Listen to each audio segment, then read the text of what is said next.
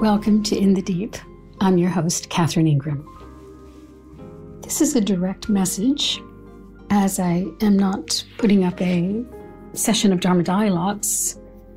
Perhaps many of you have noticed that I've been putting up archived sessions from years ago.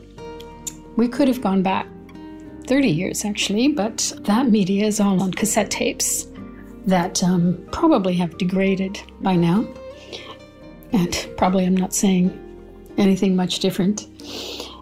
But I wanted to let you know that 1 year ago, I moved out of my home in New South Wales, Australia.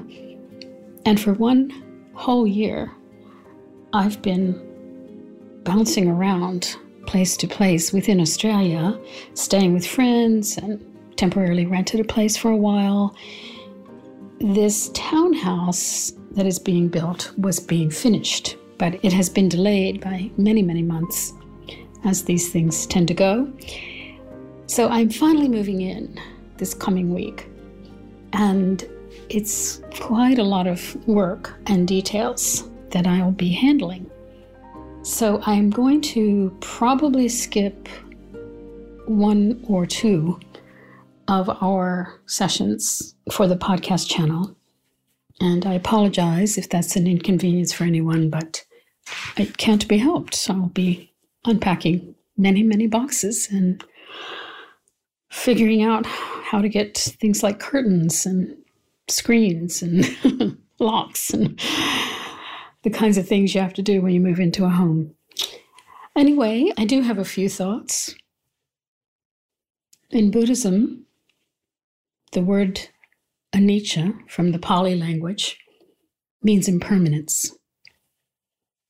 And I now live not only because I've not had a home for so long, and not only because of my age, but because of the world. I feel that the ground is just shaking, is rolling under our feet. The first time I ever experienced an earthquake happened to be in Afghanistan. I had gone overland with my boyfriend then, from Rome to India, overland all through those countries. And we were staying for a few weeks in Kabul, in this sort of stone hut-like place, because Kabul was not exactly set up for tourists. There were none. So it was catch as catch can. And you just sort of found out on the grapevine somehow there were travelers sometimes going along that route. And there were sort of notice boards and things at the American Express office where you'd have referrals about staying with someone along the way. So we relied on all kinds of investigative procedures like that. And somehow or other, we were in this ramshackle little hut, mud and stone kind of, and there was an earthquake, and there was a lot of dust falling from the ceiling, and the ground was like being on a wave. It was waving. Now, since that time, I've been in many earthquakes because I lived in California, and I was in one on the Big Island of Hawaii once, but that one was my first one. And it jolted my awareness into understanding that the earth beneath my feet wasn't exactly solid ground. That was a very powerful reset of my understanding. Because until one viscerally experiences that, it's just sort of an idea.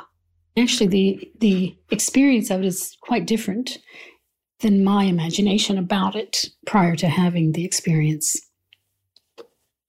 And now I feel psychologically like I'm in a kind of continual earthquake. That all the norms and all the assumptions and all the ways that we counted on certain things working or staying stable are all up for grabs. Anything can happen. Then they do keep happening. The anythings can happen. They keep happening Now, mostly I see this in the news. At this point, the place that I live seems very stable comparatively. But I'm attuned to, first of all, a lot of people that are friends of mine and my family around the world. So I'm, in a way, living their lives from a distance, just through my caring about them. So you don't get a get out of jail free card just because for the moment you're okay. How does one do that, actually? And then if the empathy expands from there, then you are also concerned about those that you know of or see images of actually suffering terrible things. And all of it feels like it's quickening. I've spoken about this many times. And I'm finding the toggle switch between being in stress and having fear arise and being anxious, and the stream of peace that one can find. I'm finding that toggle more intense than I ever have. I'm aware that I have to be very, very careful in this phase for however long it lasts. I'm going to have to be very, very careful about using my attention wisely and not indulging dark images. One sees things, mostly in the news. One observes things in the news, or you hear things through your friends, or perhaps you yourself are experiencing something very directly and very difficult. And it induces extreme emotions and feelings. We're human beings. And of course, we are going to be subject to that. But there is a point at which one can release the indulgence in them, can release the play button on the nightmare. And that's what I myself am focused on these days, because I feel quite vulnerable due to these strong emotions and the general feeling of instability. Long ago, I used to title my Dharma Dialogue sessions, would have a kind of tagline: choose freedom, choose love, choose peace. Would have different choosings on the menu. And the one that I've been saying a lot is choose peace. Couldn't we just give peace a chance? Choose peace. Whatever your story, whatever the play, the drama is in your story, see if you can find that stream of peace, that flowing brook of calm. Whatever it takes for you in your own life, making yourself go for that walk or a swim or a dance, moving your body.